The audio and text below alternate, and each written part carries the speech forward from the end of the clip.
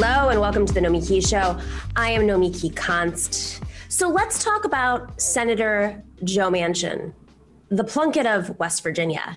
If you are a member of our TNS Nomiki Show book club, you know just what I mean. And if you're not, well, you should sign up now at patreon.com/the Nomiki Show, because The Plunkett of Tammany Hall is one of our books.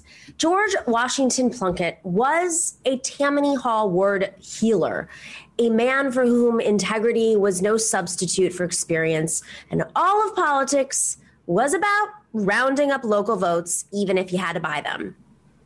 Folks like to describe Joe Manchin as the most conservative Democrat in the Senate, but for better or worse, that totally misunderstands the man. Joe Manchin is not ideologically conservative in the manner of, say, like Ted Cruz or Josh Hawley. Joe Manchin thinks he's just like an old-fashioned local politician. He wants to do what his voters want him to do, right? And of course, what his local businesses want him to do too. Because Manchin grew up in a coal country. He takes a lot of oil and gas money. And back when he was governor of West Virginia, he took a bill to cap carbon emissions and shot it full of lead. So much for that bipartisan process, right? He will protect mining to the very last lump of coal. West Virginia, if you can believe it, used to be a strongly Democratic state. Bill Clinton won there in a landslide, helped by a young campaigner named Joe Manchin.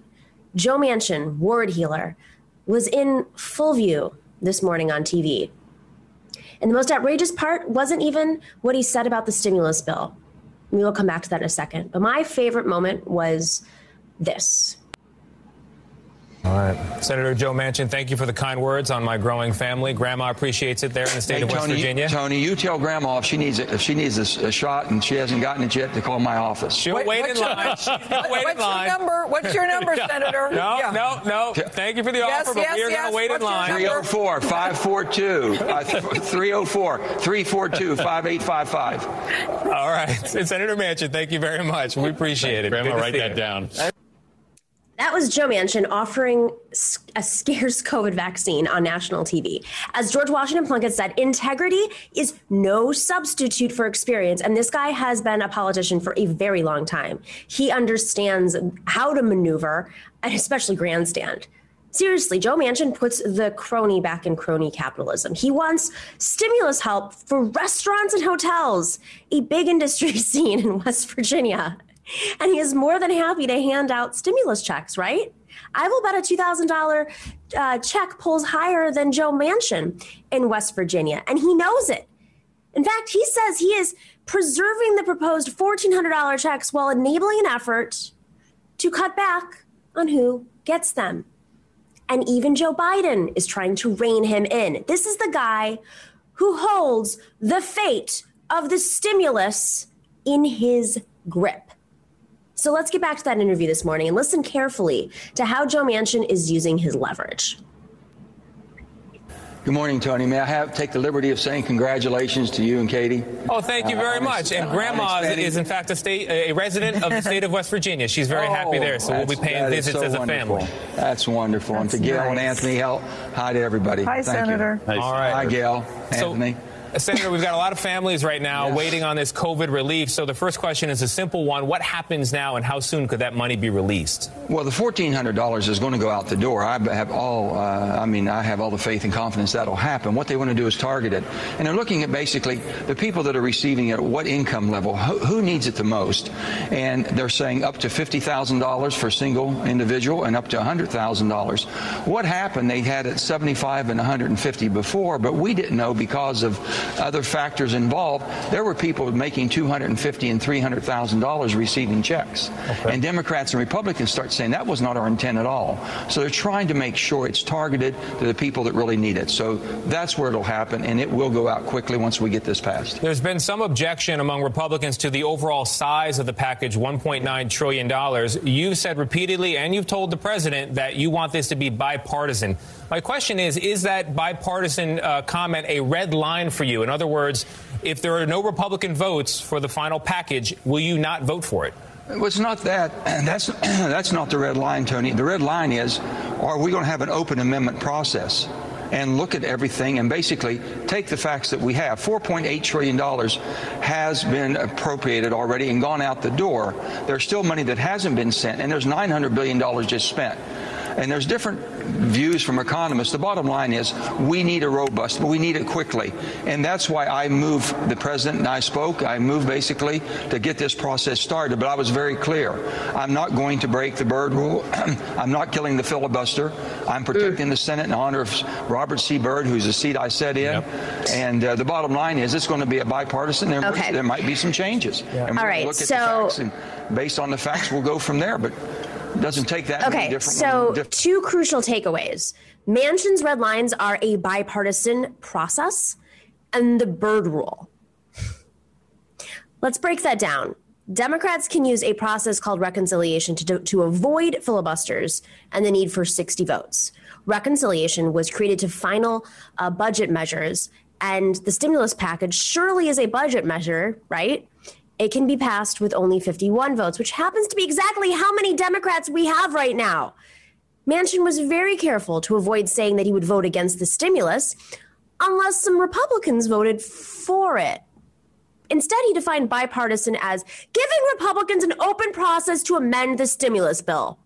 So there may be elements that get watered down unless we fight hard. In other words, Manchin said he is for the stimulus while setting up Republicans to whittle away at it. Then there is the Byrd rule, as in Robert C. Byrd, the fine man that Joe Manchin got his seat from, the one-time segregationist who later in his career said that if he could do it over, he would have not have filibustered the 1964 Civil Rights Act. Byrd will always be remembered as a defender of the filibuster for racism. And his name is attached to a rule that limits what measures can evade filibuster by being part of a reconciliation bill. Simply put, reconciliation is supposed to be only for measures that affect the spending or revenues of the government.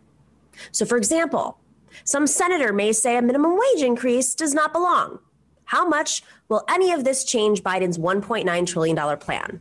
That depends on how well President Biden and Majority Leader Schumer can hold the Democratic ranks together, and on whether Biden can pull a few Republicans over to support the final package or pieces of it when other Republicans try to amend it. Biden has made no secret of his faith in the ability to manage a legislative negotiating. Don't forget, he was in the Senate for most of his life. You might say he views it as a core skill. Well, we are about to find out how great he is at it. The proof will be whatever he can get past. That's where the proof will be. All right, we have a wonderful show today. Jordan Zakarin of Progressives Everywhere newsletter is here, along with our very own Simon Narode. And right after this break, oh, what a day to talk about Joe Manchin. I swear to God, the news gods are looking down on us. We have the one and only Corbin Trent. He is the co-founder of the No Excuses PAC, which was specifically created to challenge Joe Manchin and his Senate colleague, Kyrsten Sinema of Arizona, for refusing to end the filibuster. That is our show today. We'll be right back after this break.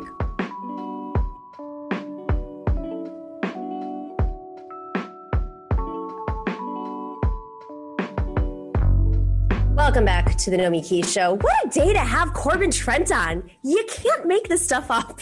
I woke up and I swear to God, we're a very, effective team. I'm very proud of our team, but you've been booked for a while. So yeah. Thanks. This is very fortuitous. Yeah. It is, very much so. Corbin Trent, old friend, he is the co-founder of the No Excuses PAC, and he is one of the co-founders of Justice Democrats, which, of course, helped elect Alexandria Ocasio-Cortez, Jamal Bowman, and Cori Bush, among others. And he was the director of communications for AOC, as well as, I'm just going to go through the list, national staffer for Bernie Sanders in 2016. Thank you so much for joining us, Corbin. I got 22. You got 2022. I didn't even know that. Yeah, I did them both. Catching up on all this. God, how do you have time? Jeez. I don't know. And like, are you painting? I see painting in the background too. Is that? No, this is the kids. It's the kids. Okay. Yeah, that's just sort of like my little Zen upstairs attic area. So I've surrounded myself with kids' paintings and stuff. They're pretty talented, gotta say. Not bad. Yeah, they'll do. So, I mean, it's a silly question to ask, but what inspired you to start the No Excuses PAC? It's my other co-founders are Zach Exley and Shoykat Chakrabarty, and we also do a podcast called Building the Dream. And there's like, a dozen or so people that listen to that occasionally. And we were doing an episode. We were recording an episode, and Joe Manchin made his comments about the $2,000 checks, right? And about how people really aren't hungry enough to need that money anyway, and all the other stuff that he said. And it just ran all over me. Like his whole thing, we just watched Democrats finally pick an issue, an interesting popular issue that is, easily described to people. We're going to give you money if you elect us. And then, before they're even seated in the Senate, you got Joe Manchin out there trying to, slow it down and pull the brakes and take hold of the Democratic agenda. And I thought, man, this aggression cannot stand, man. This cannot go unchecked. We've got to do something about that. Like if he's going to do this, it's possible, but I want to feel like at least I gave it a shot to change that direction. So we decided, well, what we can do is we can run some ads, but don't got any money. So I'll have to make them myself, and so we recorded an ad or two and then called around. Turns out you can place ads pretty easily on radio. And started running some ads. And I'm going to guess in West Virginia, it's not too expensive of a media market. It's not super expensive. Really, it's not. And so you've got, it's kind of interesting because our media is collapsing in so many ways, in so many places. You've got FM radio, AM radio, and newspapers are pretty good bargain these days. So that's you can also buy them on the Nomiki show if you like. Can you? All right. See, this is important stuff to know. Yeah. I'm just kidding. We're giving it to you for free right now. Let's play one of those ads, the first one of Joe Manchin, for free. I will only support moving in a bipartisan way. That means an open process. I've been very clear about that. But it's urgent that basically that is the only way that we can get assured to get a COVID package. Let's say that we start debating. I understand the pitfalls of debating. Sometimes the last one went 9 months before we broke the logjam in December, if you recall. Okay? We don't want this to go, we can't afford. So we'll go down this and have things in place, but it's going to be a bipartisan input. That's what we're committed to. What you just heard from Joe Manchin was a commitment to bipartisanship and a commitment to things like the filibuster instead of America, really.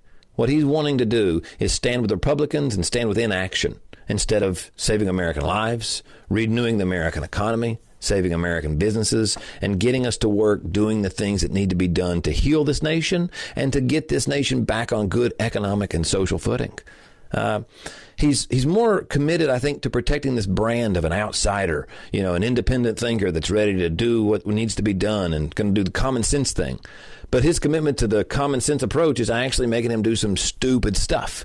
And he's standing against things that are popular across the board, popular Republicans, independents, and Democrats. And this COVID package is one of those things. We've had to basically drag him kicking and screaming to get him to support this. And we can't keep doing that. We need these Democrats, whether it's Kyrsten Sinema, Joe Manchin, we need them to get with the program, and we need them to put this country back to work and work with Democrats that were given the House and the Senate, that were given the White House to do some stuff. And if Republicans want to sit around and do nothing, then we don't need them sandbagging us and pulling us down. What we need to do is do the work. And if you agree with that, hopefully you can help us tell these Democrats that we're going to be running ads. We're going to be doing a lot of different things. Go to noexcusespac.com and make sure that your voice is heard by signing up there. If you want to donate to help us run ads in West Virginia and Arizona and across the country, then you can do that too. Anyway, let's hear it again. I'm going to play this audio clip again, and you tell me, is this man more committed to, keeping basically Senate institutions and Senate traditions alive, or is he more committed to keeping Americans alive? I don't know. You tell me. So what I really am, I think the bipartisan thing gets under my skin a lot. Like when first off, it's, there's the whole excuse of, well, I have to represent my constituents because West Virginia is Republican. And, they care that I work with Republicans. Who said that? First off, who said it's so conservative? Let me guess. I tweeted this out earlier today. I'm going to guess that $2,000 checks are a lot more popular in West Virginia than he is. Yeah, I'm sure you're right. The American dollar is way more popular than most of our representatives. Shocker. Yeah. So, I mean, if you're playing these ads in West Virginia, though, I mean, let's just use their logic that, okay, West Virginia is more conservative and they see things through the lens of how Joe Manchin sees things through the lens of partisanship. That's what I thought was so interesting about the checks. And that's, the ad we ran on the radio there, sort of like Joe put himself off on an island here, right? He wasn't with, at the time, President Trump was still in office, right? Mm-hmm. President Trump was supporting the checks. Josh Hawley was supporting the checks. Marco Rubio was supporting the checks, right? Biden, Ossoff, Warnock, literally the list of, it's a big Venn diagram here. Bernie, all these people, are all together in that, except for Joe Manchin, who's out here by himself on this little island, and it made no sense. It was obviously just a calculated, I think poorly calculated political ploy. And so that, that's sort of what the ads targeted, was the fact that he was out there by himself, right? He was out there doing the work of Joe Manchin and not the work of the people of West Virginia. Is it because he's just so isolated from reality now? Like West Virginia is one of the poorest states in the country. It's one thing to protect coal, which, I get it. Like it's a big job provider in West Virginia, and I don't agree with it, but I understand that defense. But to me, it doesn't seem like this is all about coal. It seems like it's about big business and a senator who's gotten very comfy in Washington and really has no idea what's happening on there. Maybe I'm wrong, but for someone to say things like, I don't think, I think we need to lower the rate that people qualify for these checks. So it's not going to people who make more money. I mean, I'm going to guess small businesses and people who in the last tax cycle could have declared more money and qualify for these are probably not making what they made last year or the year before. Yeah. So is this just like gobbledygook lobbyist speak, just oozing through his veins? I think that it's just a total miscalculation of what the people of West Virginia think and feel. And I think that's evident really in election results. If you go back to his 2012 election, he won by 25 points, right? But you go to 2018, he won by around 3%. Right. It's a huge decline. Right. So what you're seeing, I think, is going to be the same thing you saw in Missouri and Louisiana, Claire McCaskill, all these people, where you've seen these Democrats that sort of decide what they've got to do is just blend in, man. Don't move. Don't do shit. And it doesn't work. That's the thing. Right. Because if you're just going to be a progressive Republican, they'll just go for the Republican, right? And, I also think that it's just a disconnection, as you mentioned. There's something that, when the man says people, if they're hungry, then we can help them. But, people are doing fine. I mean, apparently the people he's around are doing fine, right? And I'm sure that's true. There's actually, that's I am too.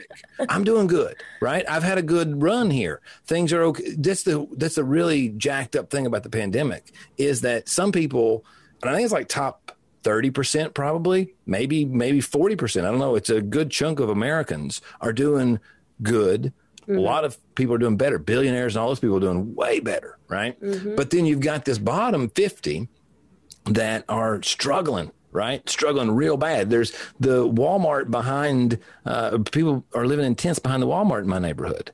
Tents, there's 4 of them, right? And there's, you see shopping carts along the road where people are traveling and moving their stuff around. I mean, there's literally in the countryside of East Tennessee, people are starting to build, little shanty towns. And that is disconnected completely, I think, from most of our senators. I guarantee you Marsha Blackburn is not having those people over to the House, right? And neither apparently is Joe Manchin. And there's also this assumption that, and I'm watching this right now with the COVID vaccine. There's an assumption that things are going to take care of themselves, and it's not the government's role to do anything about it, right?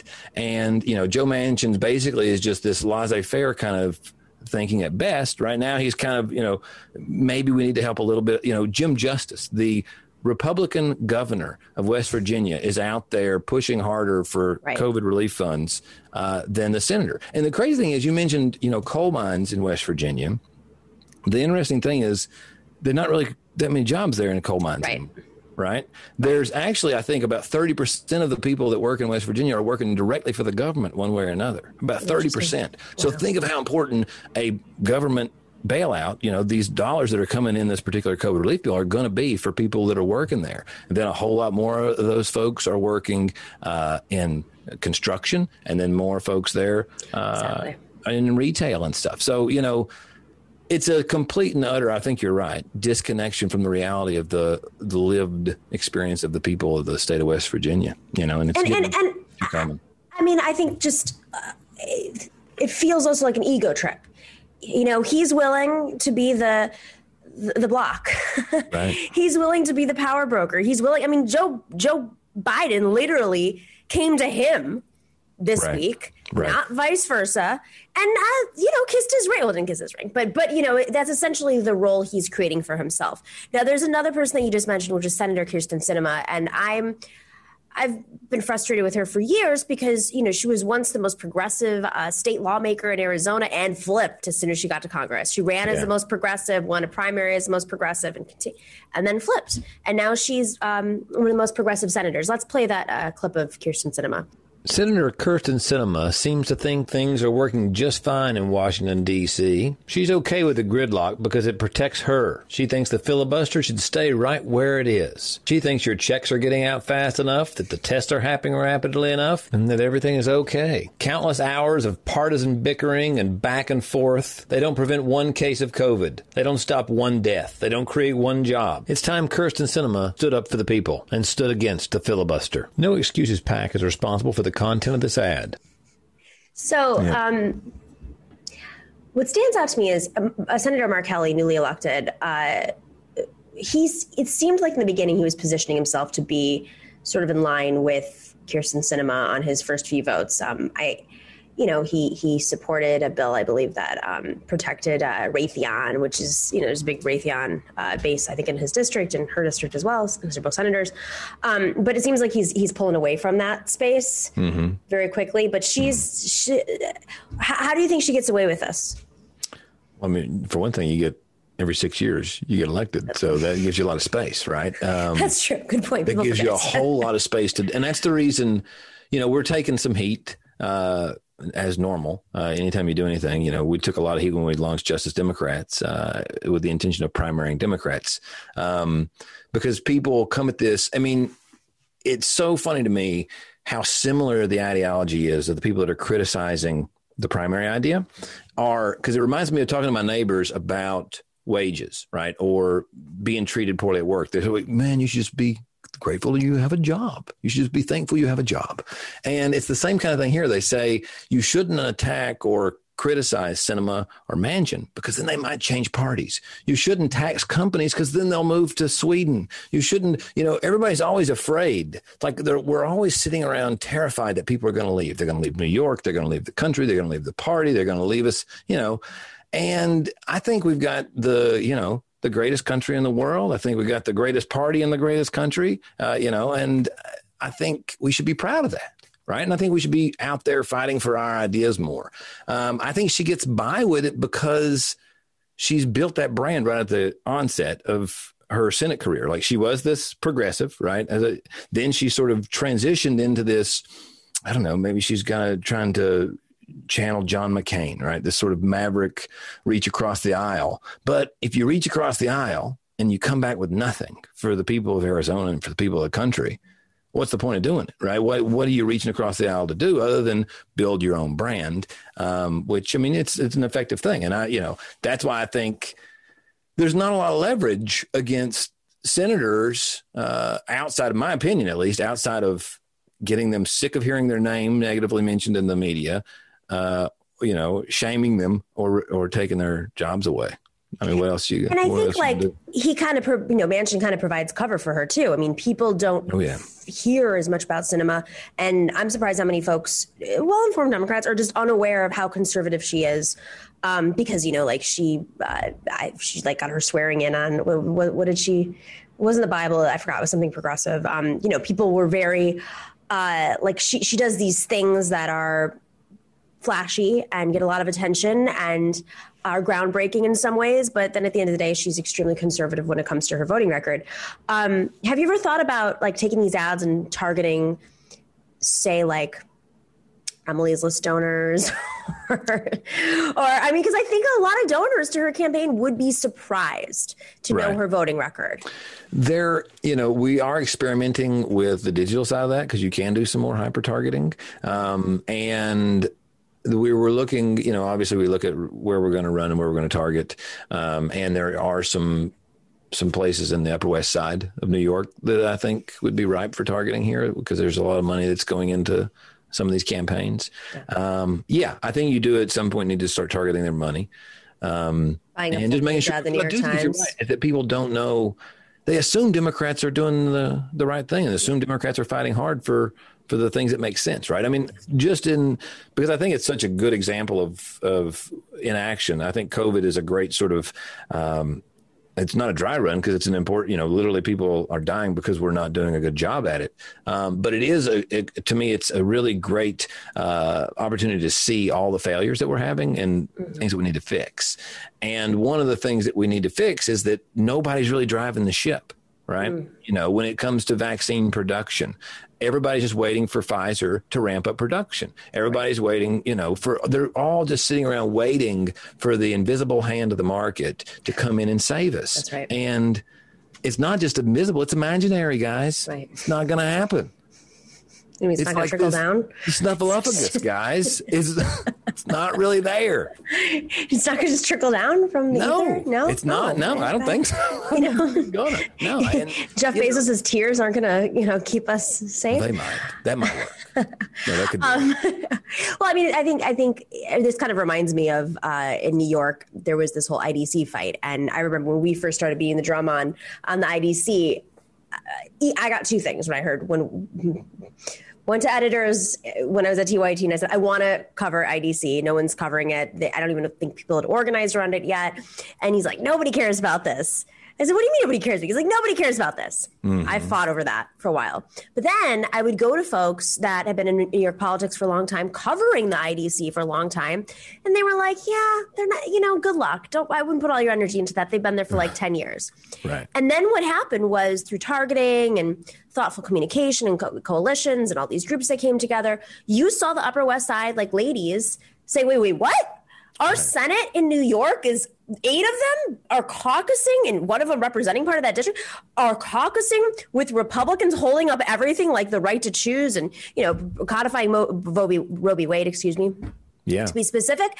And so suddenly this group of like normie Democrats who probably do see themselves more progressive and support just all women and all candidates because they want a Democratic Senate, got angry and on the streets. And I think a very similar thing because of this moment and all the things you just said, these are the kinds of relational dynamics like power. When we always say power mapping, it's like, who do we see we can move if they were just aware and how much work would it take to get them there? And I think your strategy is super smart. And I would well, it must be then because you've obviously done some amazing things that, it's, I think there's not that many ways to approach it, right? And I think we got to do something. Yeah, but I mean, imagine a national movement of Democrats saying like enough. Yeah, it would actually be. And I think it's the expectations of loss too, right? I don't think most people think we're going to retain the Senate. They're terrified that we're going to lose it, which I get, and so am I, obviously. And I think that doing some stuff in the meantime is probably the best way to make sure we don't lose it, right?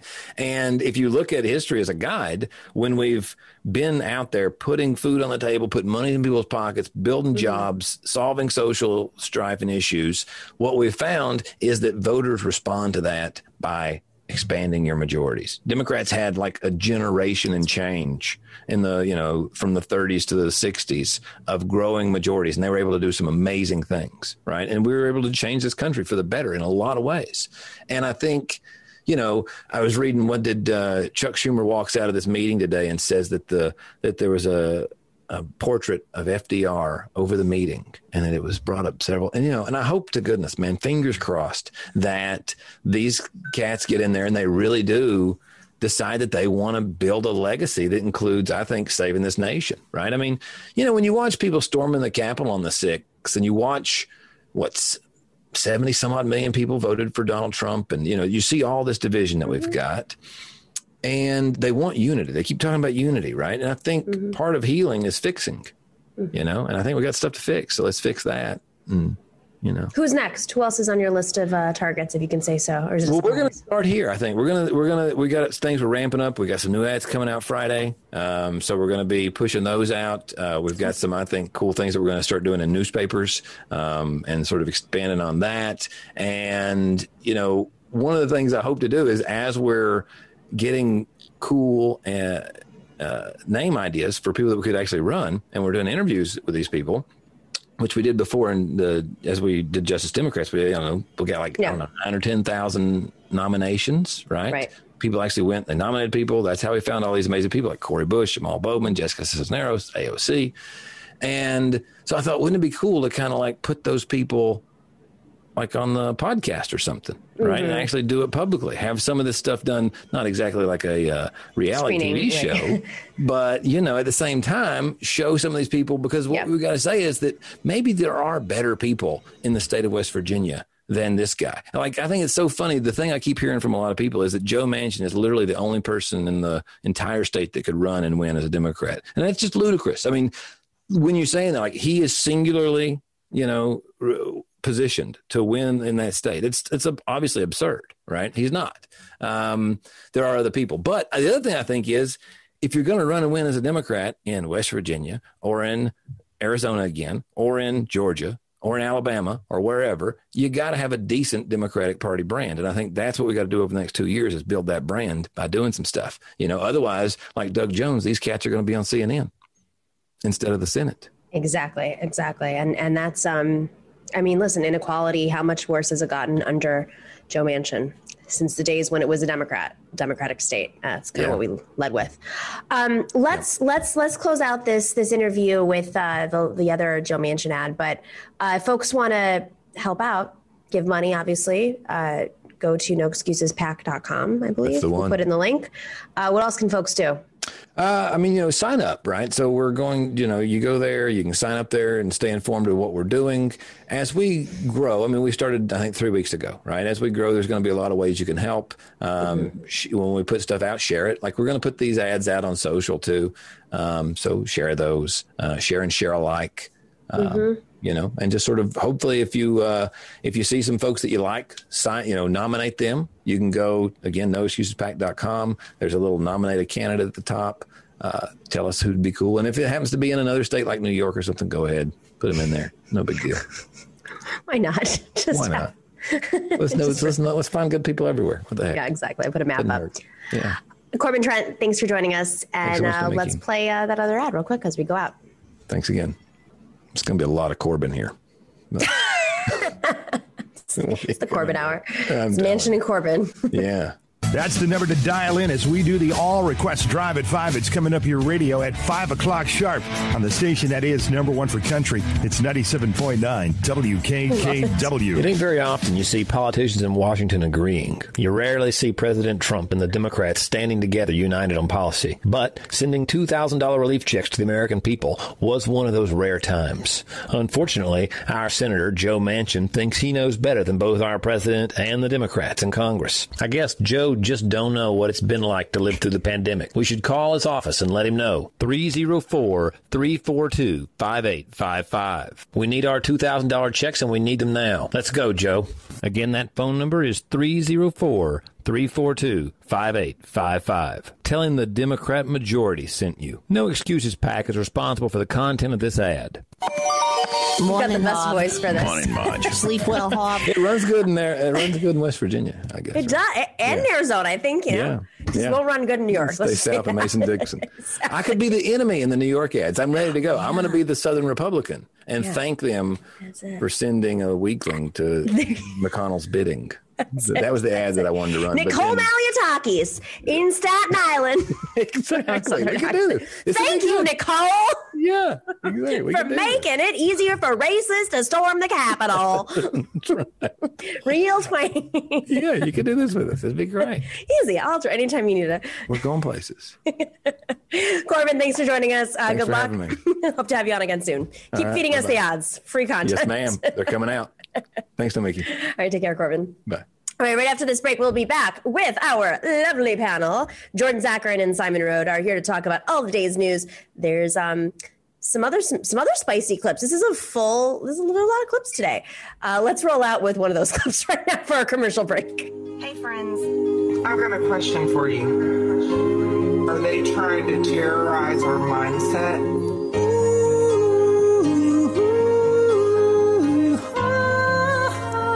The gangs are holding them back. What's happening in D.C.? It beats the shit out of me. Nuts filling the GOP. One such nut, Marjorie Taylor Greene, seldom has eclipsed. It's not white people. While these schmoes happily write her checks. Please, I'm begging you. She blames Muslims and satanic pizza sets. Q is a patriot. What the fuck? Marjorie Taylor Greene, are you going through? Welcome back to the Randy Rainbow Show. Welcome back to the Nomiki Show. As I'm so passionate about that video that I just knocked over a glass of water. Hey guys, if you're in that chat, make sure to hit that like button and subscribe and join us on Patreon. This is the pitch part of the show. If you like stuff like that, then invest in our show. Go to patreon.com/the Nomiki Show. It helps Simon, myself, Eat, and the entire team. Simon Narode is, of course, part of Team TNS here. He is a former organizer for Bernie Sanders 2020. And Jordan Zakarin runs the Progressives Everywhere newsletter. Let's start off with some Marjorie Taylor Greene gossip. I mean, I know that was art. That was beautiful. I wish I could commission that for everyone I want a musical about, specifically with Barbra Streisand's voice. But I mean, he made one point that really stood out, which she makes Michelle Bachmann look like she's Maya Angelou. Jordan, I mean, we have a real white supremacist issue, and I think, it's not just her. There's plenty of men, but the women tend to, the women of the far right that make it into Congress tend to take it up a notch in a direction that we are not used to seeing. Yeah, I don't know if, as a white guy, I can't speak to the motivations of a woman and why she might take the white supremacy up a level. Maybe just to be louder to get heard. But yeah, I'm of two minds of this. Obviously, we need to fumigate the world of white supremacy. We need to fumigate the Congress of white supremacy, and that would take out half the senators of the Republican Party. So yeah, there's a big job there. Yeah. I'm also, it's great to just pile on her. I think that she needs to be banished and humiliated, and songs like that with the production value are incredible. Simon, Marjorie Taylor, is this the strategy, or do we need a few more? Well, honestly, I love imagining her watching that video and how much she hates it. So I get a lot of pleasure out of that. So, go ahead, Randy Rainbow. I will say that I feel like remember with Trump 2016, the sheer amount of news coverage she got, and it was he's anti-authority, he's a bad guy, all the politicians are ganging up on him. No one likes politicians, and so I almost fear piling on her just makes her stronger in a weird, perverted way, because her district is not going anywhere. It's going to be even more Republican after this. And so, yeah, I hate her. I think she's terrible. I just wonder how much, the national news is just leading with her all the time now. She's Trump 2.0, but more crazy? So that is my one fear. Yeah, and it's a great fundraising opportunity. Let's just be clear, how pull back the curtain on some of this stuff. Democrats see her. And they I said this last week on the show, that the Democrats could be pressuring Nancy Pelosi and leadership in office could be pressuring Republicans in very firm ways about Trump, for instance, and impeachment. But instead, Marjorie Taylor Greene is low-hanging fruit. She's so crazy. It's not a huge risk for Nancy Pelosi to say, take her off of a committee, the education committee. David Hogg from one of the Parkland kids tweeted out this video. because she is somebody who essentially denied the Parkland shooting. Let's play that clip. You are a joke. Have a good one. No. Have a good one. You are a joke. I'm looking forward to Ossoff winning. You know, I do appreciate America. Have a great one. I mean, this is really what it's coming down to. But the reality is like she is low hanging fruit, and she can also distract away, as you said, the media is giving her a tremendous amount of coverage. She can distract away from real areas where they can pressure the Republicans to be bolder and take their former president to account for inciting a mob to storm the Capitol and try to lynch the vice president and many, many others, I'm sure. Also, it's a fundraising opportunity. I mean, is this how we run politics now? Is get a crazy person to run so we can all look smarter and better? You know, it's tough because the one thing that Corbin, stuck out to me. Can you come back? I'm kidding. Go ahead. To me was that the head of the DCCC was like, you can't have college voters and Marjorie Taylor Greene in your party. And the thing is, like, college people, educated people in the middle age are Marjorie Taylor Greene people. That's the thing to me. So I think, attack her. Like, she's terrible. She's a cancer. She's the worst. I think it's got to be not a class thing, though. I think that, to me, is the real thing. And I think that, like, pointing at her hatred and her lack of credibility is awesome. She needs to be just like, I don't want to say anything violent, but, ushered out. But I think making it a class issue is, Corbin, you had Corbin on there with a sweet Southern accent talking about how to access those people. And I feel like Democrats could do it in a way that just goes against every possible lesson they could possibly learn. That's right. Yeah. As long as we're, substantive in our critiques of politicians, I say, go for it. But yeah, I mean, we're focusing on like, if the focus is on like, she's sort of a hateful white supremacist person who like supports like violent ideologies. Mm-hmm. I think that that's something that can't be said enough. But as long as you're focusing on the substantive part. Speaking of substance, sorry to go here next, but it's too good. I think this is probably the best media clip I have seen. Just hands down.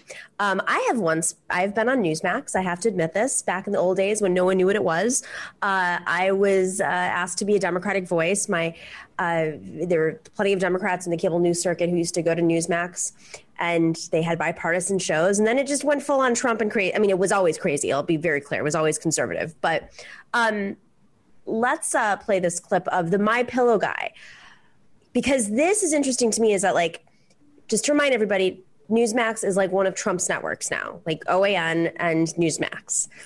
And Mike Lindell thought that he was going to have an opportunity, the My Pillow guy, to talk about how he is being censored because they're deplatforming him from Twitter.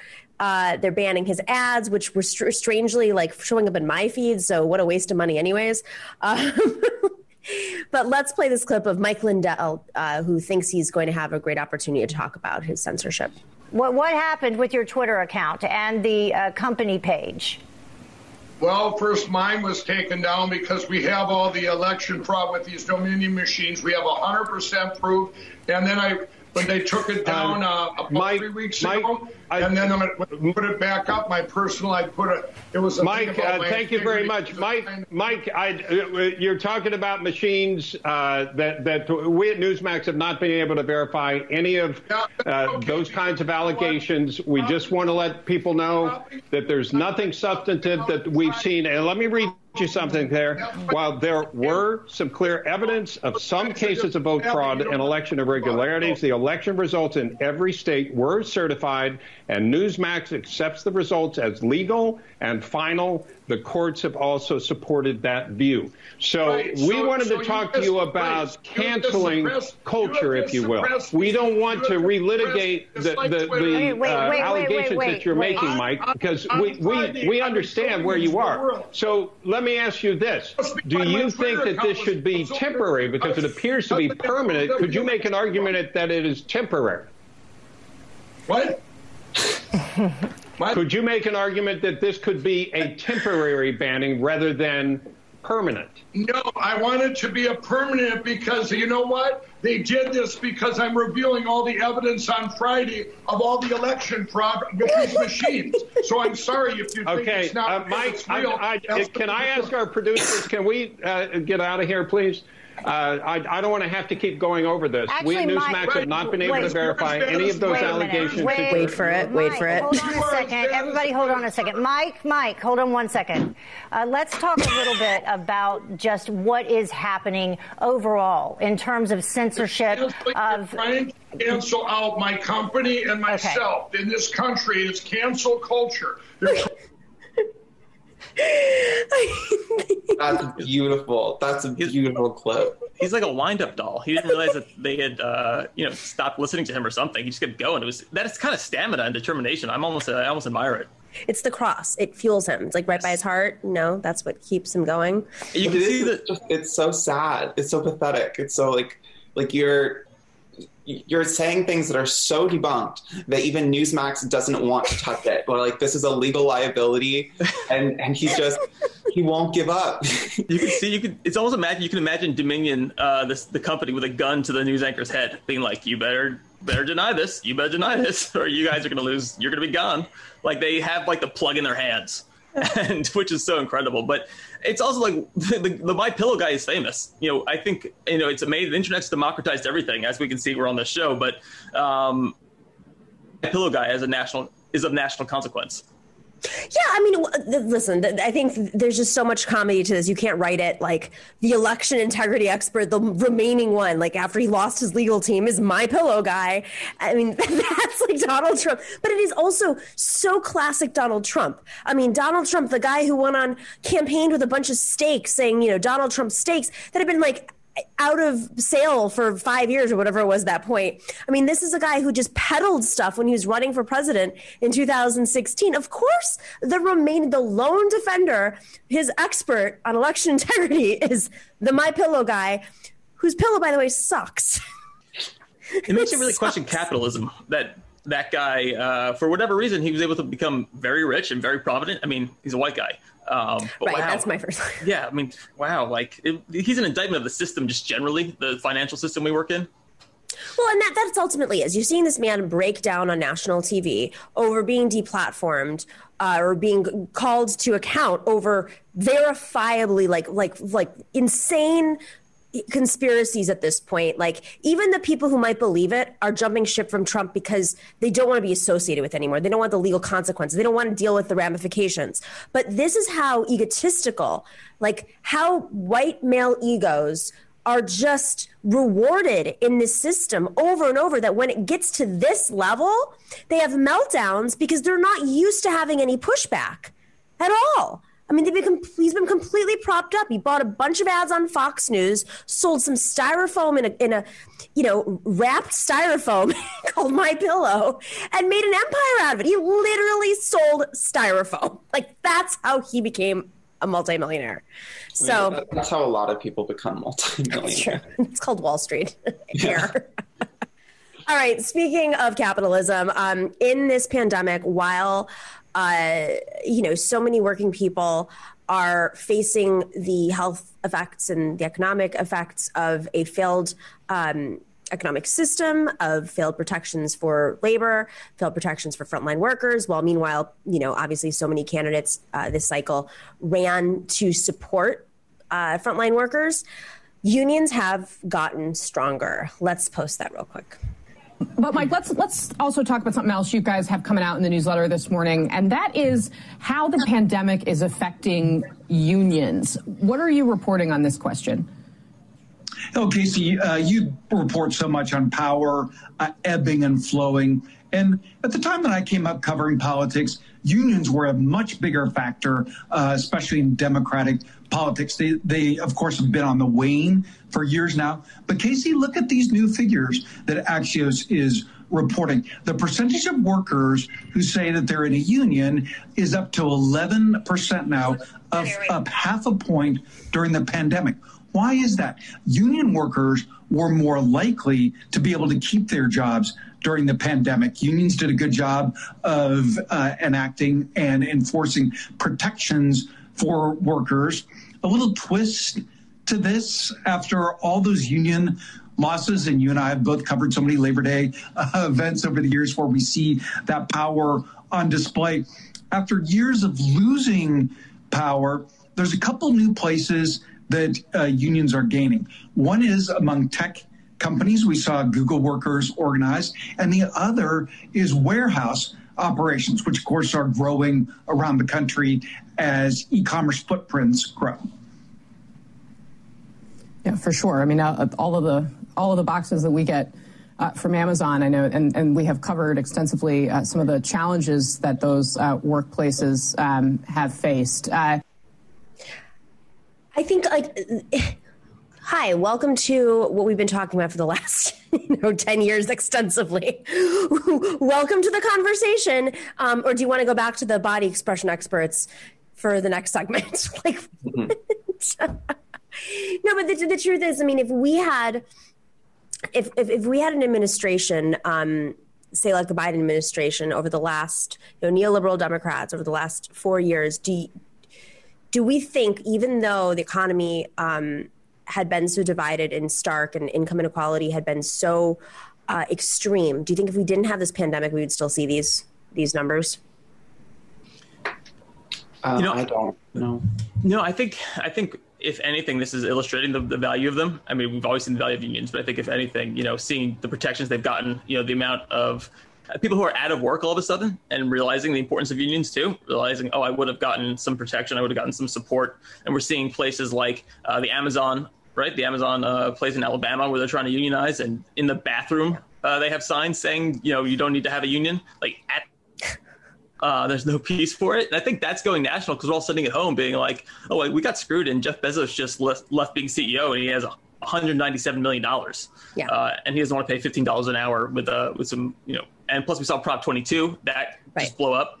And so, of course we wouldn't, I don't think this pandemic would have without this pandemic, we would have this sort of solidarity for unions, but it's up to Biden now and his NLRB and his Department of Labor to take advantage of it. Whether it's canceling Prop 22 and expanding Bill of Rights for workers. That's not going to happen. You think so? I mean, his economic advisors, Kamala Harris's own brother-in-law is the lawyer for Uber.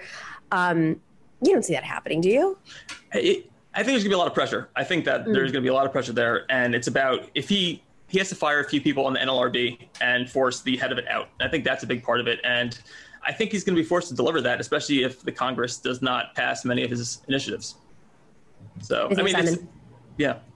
I was just going to say, even without Biden's cooperation, I think this could have very strong, positive ripple effects when people get involved in collective bargaining or just in any sort of place that they're advocating for workers.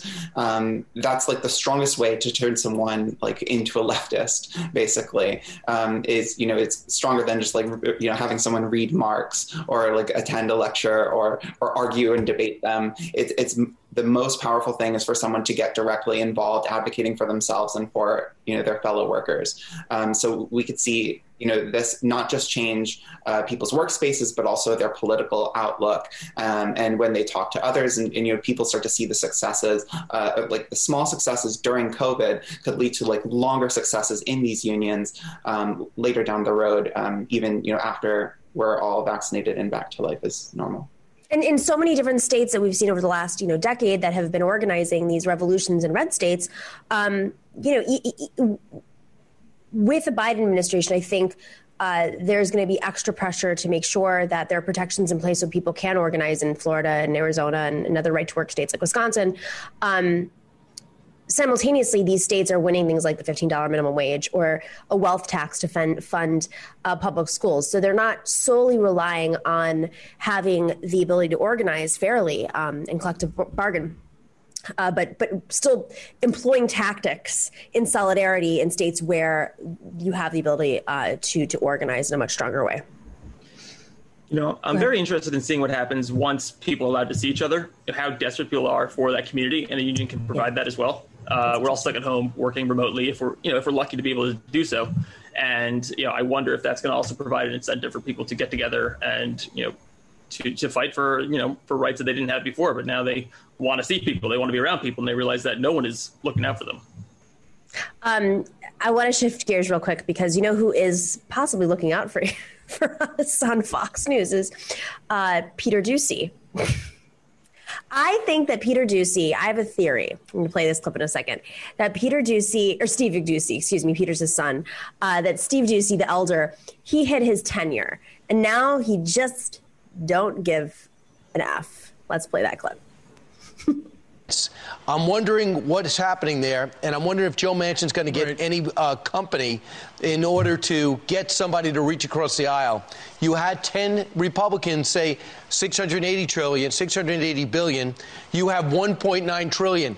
I believe there's a halfway point of doing things that work. Listen, I know a number of people who are looking forward to that check. I'm just telling you what the study says. No, that if it goes into their savings account, that's not an emergency. Okay, but they want the money, and they figure, this is a good chance for us to get another big paycheck like we did before. Whether it's $1,000 or $1,400, they don't know. They just want the big check. Although a lot of them think, hey, Joe Biden promised me a $2,000 check, so I want $2,000. Congress, figure it out. I'm wondering. Oh my God, can we put this in an ad, please? Even Fox News wants the $2,000 checks. What is going on there? I'm loving it, by the way, because he's done this a bunch of times. Antifa Doocy is the account. Did you see that? I don't know if you saw it. It's like his Bulworth moment. He's all of a sudden saying, screw it, I don't care. That's what it feels like. Go back and watch that movie, kids. Yeah, I'm aging myself, I guess. Yeah, it's like his Bulworth moment. And, it's funny to see Republicans try and push that, that tactic of, it's going to go in people's savings account. Like people don't have huge savings accounts, is it so bad if people can pay next month's rent also? Right. That's what's crazy. Like you shouldn't have to be in poverty to get a little bit of help.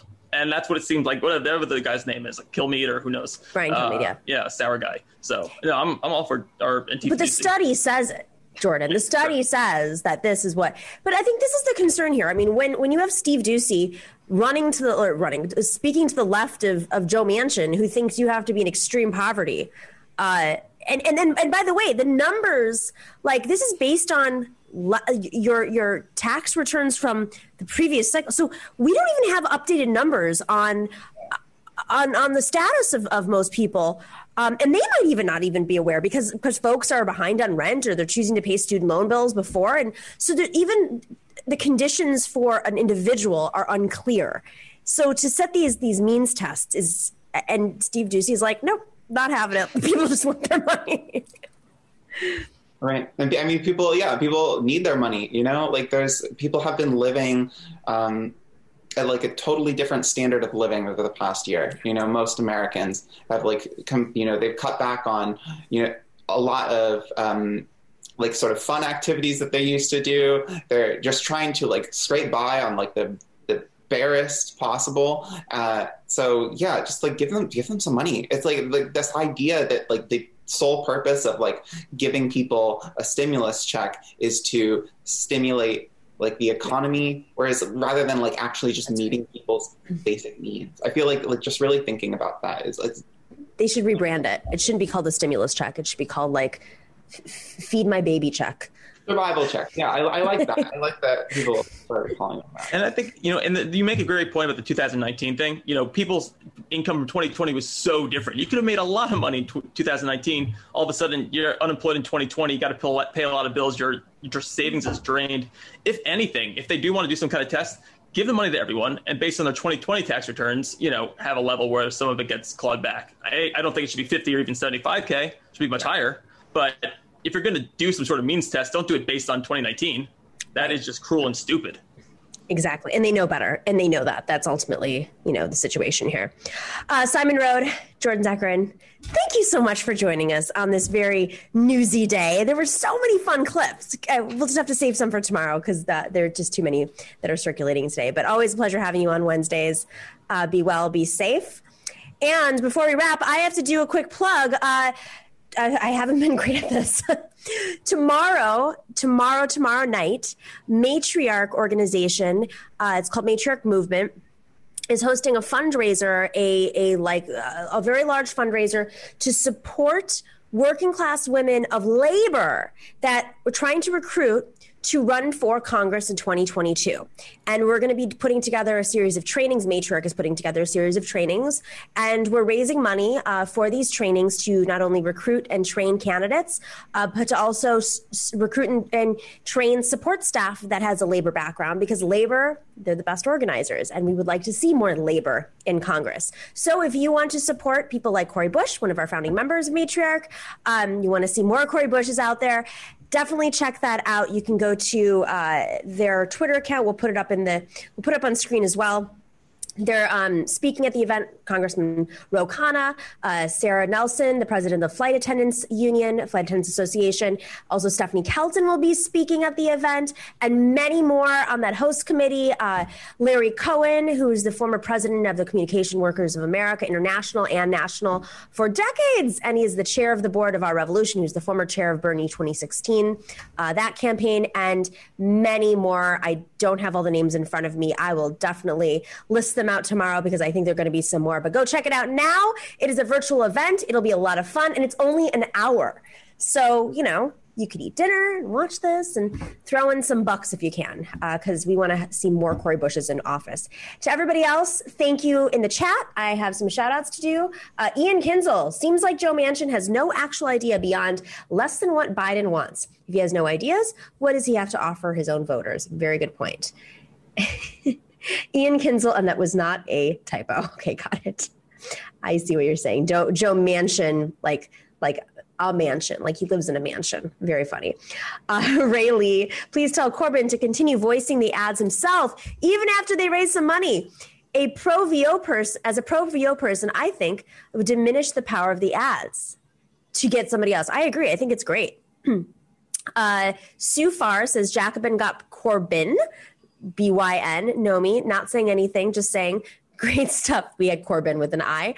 Great stuff on Majority Report yesterday. Thank you so much. I once interviewed Jeremy Corbyn in person when he was the labor leader, and it was one of the most exciting interviews I've done, exhilarating. We had a long conversation afterwards. That's up at TYT. There's a funny story behind that. I'll tell it another day. Probably my most stressful interview ever. Stephen Parney says, time is a great leveler. Maybe Trump and his cohorts become less effective as time goes on. 2024 is, after all, 4 years away. We can only hope. Kyler Rosado says, I'd love to see that for Blue Dog Lou Correa in the D+12 46th Congressional District 2, meaning a challenge. And Prairie Fire Kowalski from Nebraska sends me a cup of coffee. Thank you. I've only had one cup of coffee today. See how energetic I am? I need my second, though. I'm getting a little bit of a headache. Thank you to RVK, who's in the chat, always mixing it up in the YouTube and Twitch chat. And big thank you to MiniDocs and Mario Q for working those algorithms. And huge thanks, as always, to our moderators, Bob, Choke in the Orb, and Chuck Diesel on YouTube, and Dorian Sapiens, A Difficult Truth, and Nug Wrangler on Twitch for keeping the chat room troll free. We are so grateful. We'll see you tomorrow. We have a great show tomorrow. Tomorrow is Thursday. Go check out that Matriarch event. We'll put the link up. And remember, solidarity.